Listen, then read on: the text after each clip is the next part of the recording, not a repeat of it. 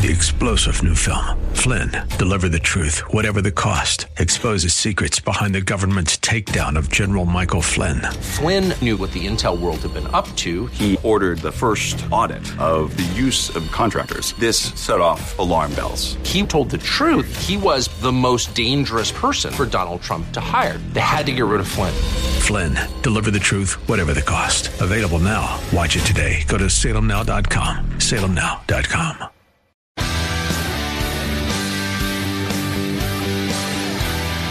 Are you looking for truth from God's Word that you can understand and apply to your life? You'll find it today on Make It Clear with Dr. Stan Pons, Bible teacher and president of Clarity Christian College, formerly known as Florida Bible College. Listen now as Stan makes it clear.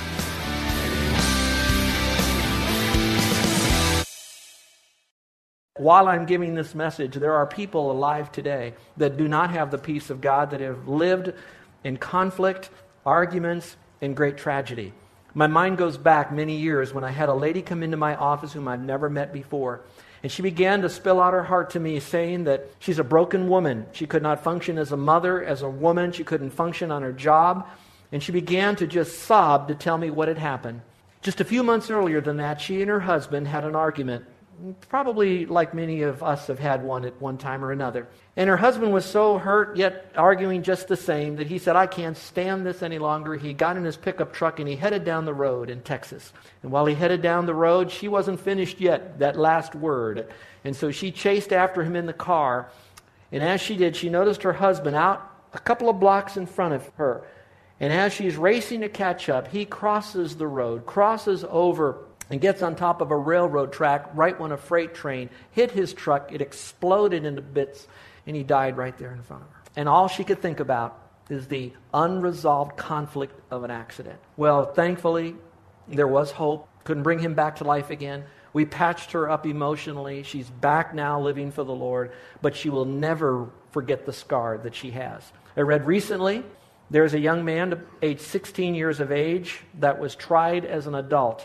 He was having such bad arguments with his father, and he had such a friend that he talked his friend into shooting his father on the couch with a shotgun 3 times. Obviously, they were caught and sentenced to 30 years, and they must live out a minimum of 15 of those years before they can ever talk about even the remote possibility of parole.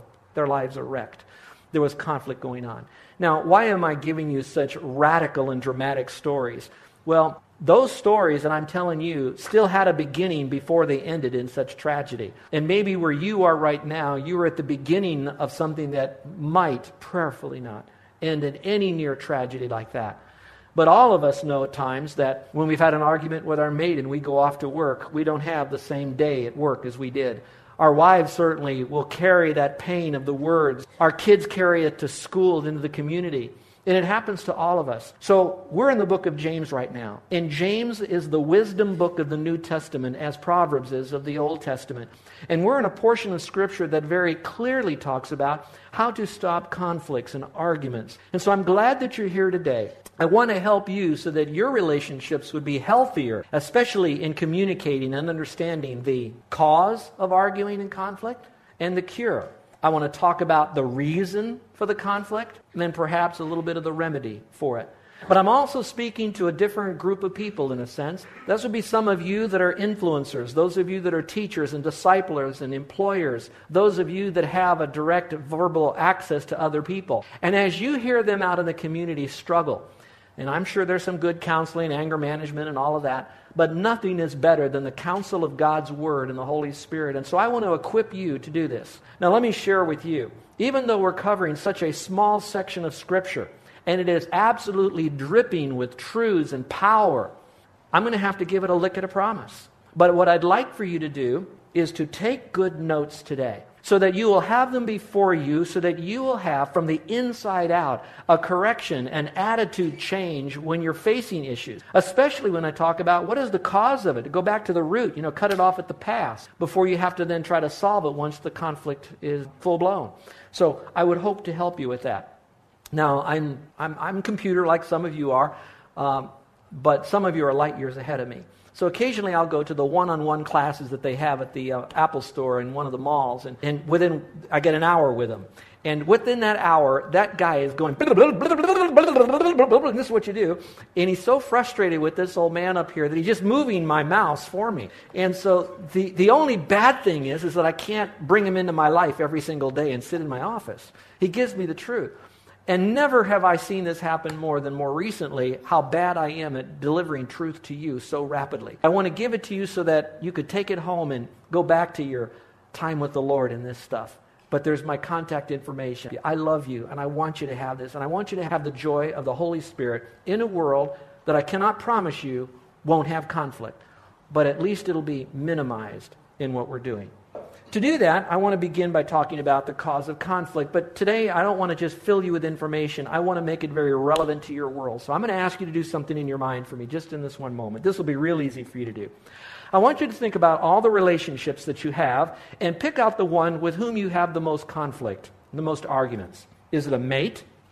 Is it a son or a daughter? Is it a parent? Is it a brother or sister? Is it someone on your job? Is it upline, downline, equal line? Is it someone that's in your club or fellowship or a paddling team, whatever it might be? Is it someone that you serve with? Could it even be someone in this church? And someone that you just are sandpaper life. And it's more than just, it's where you actually get into this conflict of arguments.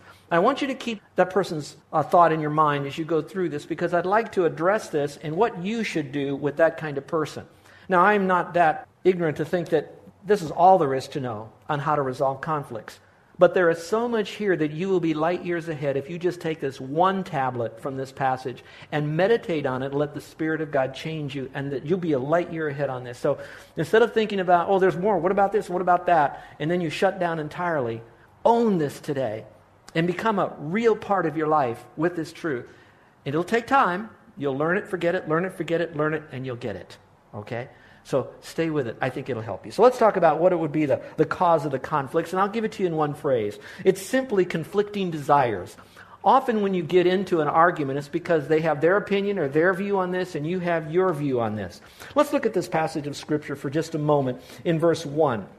Where do wars and fights come from among you? Do they not come from your desires for pleasure that war in your members, or could say, in you? Now, if you don't mind, I'll take you back to your children. Can you remember that even with your youngest children, before they could speak, they were sending you signals that they were conflicting with you as their parents? Can you remember that time when they were fighting you on that? And then they learned the language. And what does you think their first word is? Maybe beyond mama or dada. What's their first word they learn? Everybody? No. See how easy? Little kids have it. And it goes all through their life, and it even ends up in marriage. Now, I know that some of you are thinking that your mate called me to give this message for you. That's not the case. Every marriage goes through those times. In fact, they often say that marriages have 3 stages. The first stage is the happy honeymoon. The second stage is what we might call the party's over stage. And then the third stage is, let's make a deal, okay? You're in that room, I'm in this room kind of thing. I hope that's not with you. And probably some weeks it's one stage and it goes back to the other stage.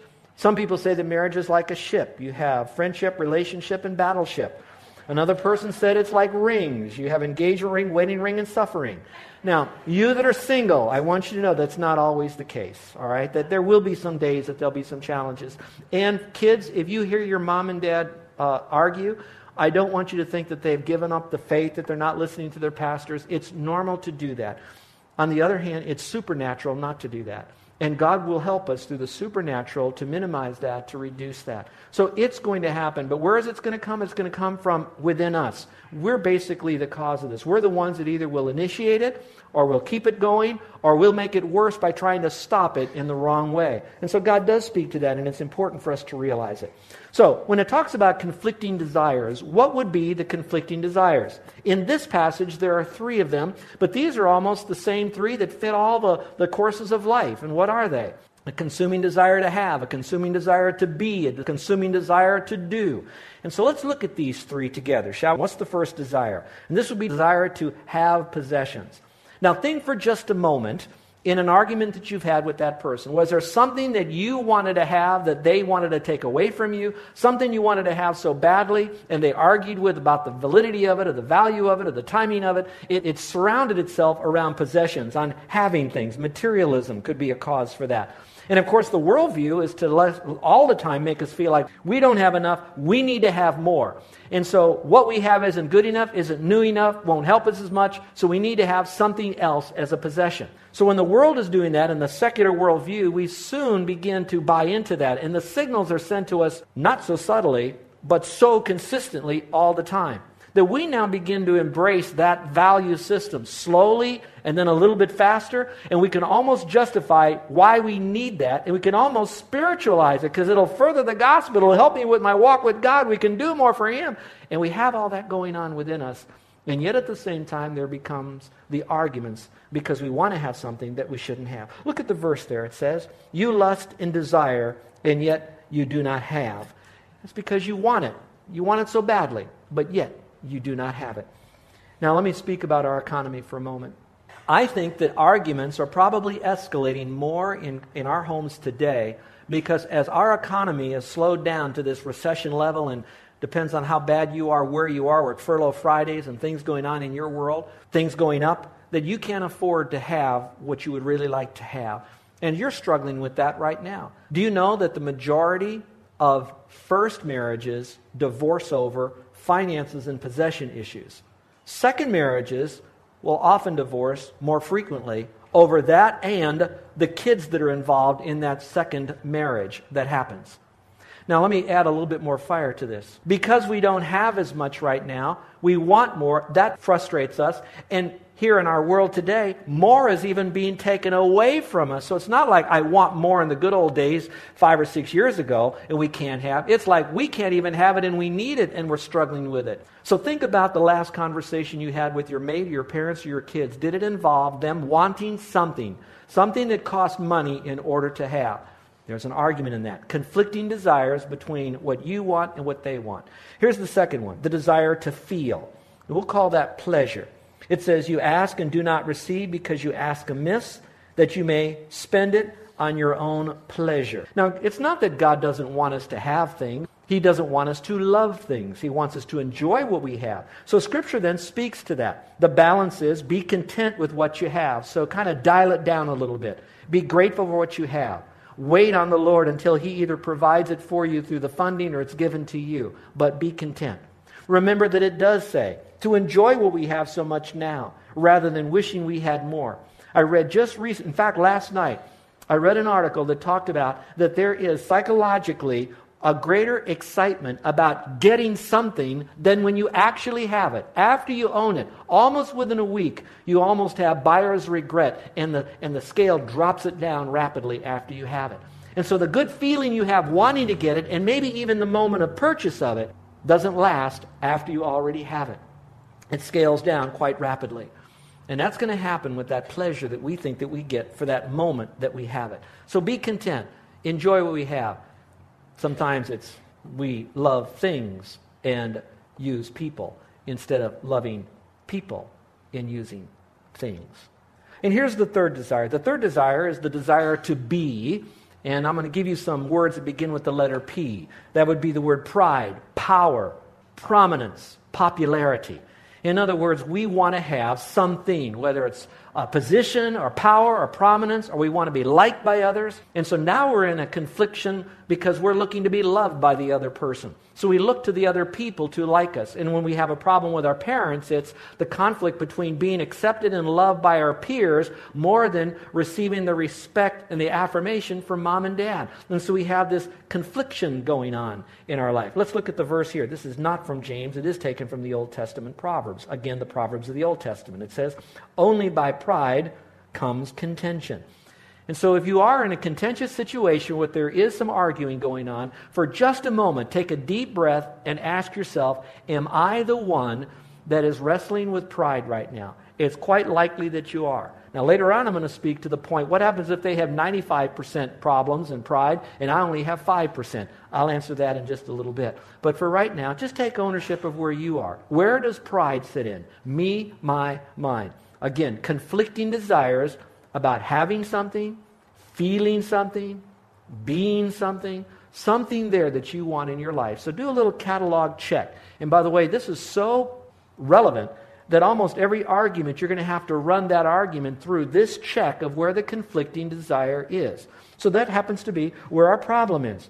So why aren't our desires fulfilled? Why do we still have these problems within us? Well, it really drops down to two main reasons, and it's in the passage here. Look at it, if you will, beginning in verse 2 and 3. It says this: you do not have because you do not ask. So the first reason is we don't pray. So we want these things, but instead of waiting on the Lord and going to the Lord for them, then we get all conflicted over this. And we get angry about it instead of just saying, you know what? I need to wait on the Lord and just ask Him. Now I have to tell you something. I am just in the learning curve of doing this more frequently. I'm one of those that will pray for the big things. I'm asking God to provide for us to have our parking lot repaired in the next 2 months. It's going to take $20,000. I don't know where we're going to get it. We're going to trust the Lord. I'm learning to pray for the big things. I'm asking God for staff in particular areas that are equipped with our philosophy, our direction, and can support the leadership. I'm asking God for that. I can pray the Lord for the big things, maybe because I'm a visionary and I'm a leader. But you know what I have trouble for? I have trouble going to the mall and Walmart when there's no parking places and asking God for a parking place. Now you're laughing. You've been there. So I'm going there, and Carol says, we got to go to Walmart. I said, no. I get up at 4 a.m. Would you go with me then? And of course she says, no. We got to go on, Friday afternoon at 3:30, that kind of thing. And so we're trying to find this parking place. Now my wife is much further. She prays for the big things and the little things. So in there, and I'm doing the grumbling thing. Now we're not arguing yet, but it's because I don't have time for this stuff, I'm content with what I have. I don't need Walmart. No, I'm just joking. So Carol says, well, we'll just pray for a parking place. And she knows I do this. I kind of look out this way and I go, parking place, And so she ends up over there and she prays. And I have to tell you, it's like she and God are like this. My wife is so special and so close. She prays, and there, boom, a guy pulls right out. I don't care what mall. I don't care if it's at Christmas time. It's just the car evaporates in front of me, and I get a parking place. So now, when I have to go and I know there's traffic, I make sure Carol goes with me. No. I pray for those things. Now, I'm just learning. This last week, I've been having trouble with my computer, and you know that I do a lot of writing. All my research is on there. I'm working on the next Bible study series, and I'm excited about it, but it's all in my computer, downloaded, all is ready to go, and my computer shuts down. My disk drive doesn't work, and I hardly even know how to use a computer, let alone this stuff. So I take it to the store, and I say, could you fix this? He says, no, you have to leave it with. And he says, by the way, sign this piece of paper that if while we're fixing it, everything gets erased, it's okay. So now I have to buy an external hard drive on the spot. So I have to do all of that. And so then I said, how long will it be? I got a wonderful weekend. Carol's sister's in town. They can play together and I can have all this time just to write. 3 to 5 days. Now I have to tell you, sometimes I would get a little, I didn't argue. I simply said, okay, God has other plans for me. I give it to Him. I gave him the computer, did the download, and I just did. So I called Carol and our secretary. I said, would you pray? I got to get this computer. Pray. And it wasn't because of me. I think it's because Carol prayed. So last night, they called me a day later. Your computer's ready. You can pick it up. So guess where I'll be while you're having lunch this afternoon? Picking up my computer. Now, I said all that to say this. A lot of our problems that we have in conflict with others is because we try to resolve it through manipulation and intimidation and instead of praying. But there's also a second part to that. Look at the verse. It goes on to say this. It says, you ask and you still don't receive because you ask with the wrong motive, that you may spend it on your own pleasure. So maybe some of you are saying you want something, and so now you're angry that you don't have it, so you know, I can't argue about this, so I'm going to go to the Lord and I'll pray about it, and you don't get it. Maybe you don't get it is because the Lord is saying you're asking because it's something that's going to make you feel good. It's all about you, that you become the center of this thing here. And God says, wait a minute, I want to remind you again, it's all about me, meaning God, not about you. And so now it's not only praying, it means that you have to pray with the right motive. So those are the basic reasons. So really, if we look at this, the reason we have these problems is because we look more to other people than to look to God. We look more to other people to help us, our mate, to take care of the problems, or it's our mate's fault why we have the problems, instead of just going to the Lord and saying, Lord, I need you to help me right now. Would you get me through this at this particular time? I think that's really where the issue is. I want to take this from a social, fleshy, human thing here, because our core value of this church is to our intimacy with the Lord, fuels our outreach for the Lord. We need to grow deeper in the Lord, so we'll go wider for the Lord. So let me say this very loudly. If you didn't get anything that I said from this message today, if you could only get this, the real conflict that we have, that we're now involved, embroiled in an argument with others, is more indicative of a conflict that we have with God than we do with that other person. Now, that's what you want to take to the bank. So when you're having this issue, the first issue you want to do is say, Lord, are you and I at opposite ends on this? Am I doing it your way? Is this about you? Am I having a conflict with you? Am I needing that thing to fulfill a need in my life that I neglected to go to you to meet? Do I have to feel important, so it's more about pride rather than making you the famous one instead of me? Not that you make him famous, but you let him out and he's famous and other people can see him. But instead it's you at the center of the attention. So see if some of this is revolving around a lack of intimacy with the Lord on your part. I have nobody in mind. It's just a personal thing that I have to look at. So when I start arguing, I have to remind myself, wait a minute, whoa. Is it Carol? No. Is it me? Yeah, but is it really me and God? That's really where the root is. And if you will, you can look at this passage because it kind of speaks to that whole thing again about our issue with it. Look at verses 4 through 6 and follow along carefully. It says, adulterers and adulteresses, do you not know that friendship with the world is enmity with God? Now, if you have your Bible and you want to underline this, underline the phrase friendship with the world. And then a second underline under enemy with God. So let me talk about that for just a moment. When it talks about friendship of the world, all right, there's a lot more behind it than just being a friend of someone that's in the world, like a neighbor who's unsaved. When you look at friendship of the world, it would be the world value system. We'll call it a secular worldview. If I'm a friend, in other words, I want to embrace that worldview. Obviously, people are connected to value systems and worlds and thinking and all of that. They spout it off, they teach it, they live it, they try to force it on others. You know where I'm going with this. If I want to embrace that, I'm a friend of that, I'm friendly to that, I'm open to that, then I'm going to be an enemy with God. Now, stay with me on that thought. That system, that belief system, is in the people that will now sell it to us in some way. So when you think friendship of the world is enemy of God, some of you stop right there and you say, yep, that's right, I got to withdraw, not be around any lost people, cocoon up, monk up, and I got to be alone and I'll be okay. That's not really what it's saying. What it is saying is watch out for the value system. That's why you hear me say to you singles out there, Christians, do not marry another Christian. Huh? You want to marry a dedicated Christian with a biblical worldview. It's like you don't want to go for Christian counseling. Those are just Christians who counsel. You want to go for biblical counseling, and Christians are the ones who will do that. So again, if I'm a friend of the world system, the world belief system, the value system, no matter whom it might come through, that's when I'm an enemy of God. And so now, most of what I desire is going to be paraded in front of me through a secular worldview lens. So I have to be very careful. My conflict is going to be with him when I embrace that. So let's go a little bit further here. Whoever, therefore, wants to be a friend of the world makes himself an enemy of God. Now that'll preach all day. It's not that God wants to be your enemy. It's not that God is making you his enemy. It's when you do this, you made God that enemy. He's not that way. His whole job is to now not be an enemy to you. His job is to reconcile you to him through Christ on the cross. That's the beauty of it all. So it's really God says, I'm gracing you, I'm mercying you. Or do you think that the Scripture says in vain, the Spirit who dwells in us yearns jealously? But he gives more grace. Therefore he says, God resists the proud. Whoop! We go all the way back to the pride thing, don't we? But he gives grace to the humble. So, those are the things that will cause arguments. So if that's what causes arguments, bottom line, pride, relationship out of whack with God, then what then would be the cures to these arguments in the same passage of Scripture? So let's look at it. I'm going to put it in one word. It's the word humility.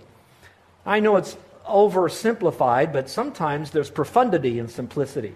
So humility is the word. Let's look at the verse. I'm going to look at verse 6, and then I'm going to drop you down to verse 10. It says, but he, God, gives more grace. Therefore he says, God resists the proud, but gives grace to the humble. Last verse. Humble yourselves in the sight of the Lord, and he will lift you up. So it needs to be answered this question. What is grace? Well, I know that I'm saved by grace, but I'm also kept saved by His grace. I am taught by His grace. I am disciplined by His grace, because at the epicenter of my relationship with Him is grace. So grace is the power to do the things that I ought to do found in Scripture. So God gives me that power. Now think with me. In this passage it says that if I have pride, that means I lack humility. And so if I have pride and I lack humility, what does He do with the prideful people? He will bring them down.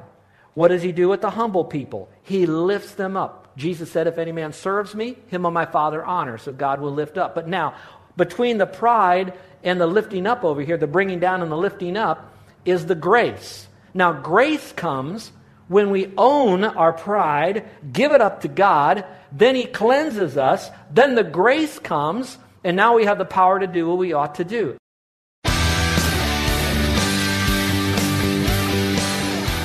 This is Joe Pons, and I want to thank you for listening to Make It Clear with the teaching of Dr. Stan Pons, founder of Make It Clear Ministries and president of Clarity Christian College. Make It Clear is dedicated to taking the Word of God with clarity into every person's world. It's the support of listeners like you who make the ministry of Make It Clear possible. You can provide your tax-deductible gift to Make It Clear online by going to makeitclear.org. That's makeitclear.org. Thank you for helping us make it clear. If you would like to have Dr. Pons speak at your church or event, please email us at tellmemore@makeitclear.org. That's tellmemore@makeitclear.org. Thank you, and remember to make it clear.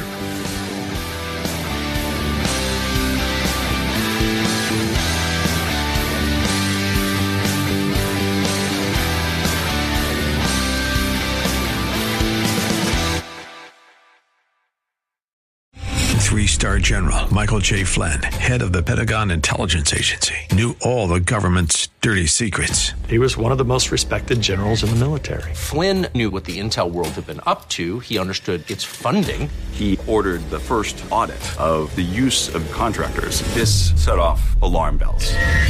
The explosive new documentary, Flynn, Deliver the Truth, Whatever the Cost, uncovers the facts behind this scandal. Flynn told the truth. He was the most dangerous person for Donald Trump to hire. I find out the worst enemy that I'm going to face in my life is right here in America. They took my assessment and they wanted me to change it. And I was like, I'm not changing it. They had to get rid of Flynn. With in-depth interviews, archival footage, and never-before-seen personal records of the man behind the headlines. I just felt like I was drowning. Flynn, Deliver the Truth, Whatever the Cost. Available now. Watch it today. Go to salemnow.com. salemnow.com.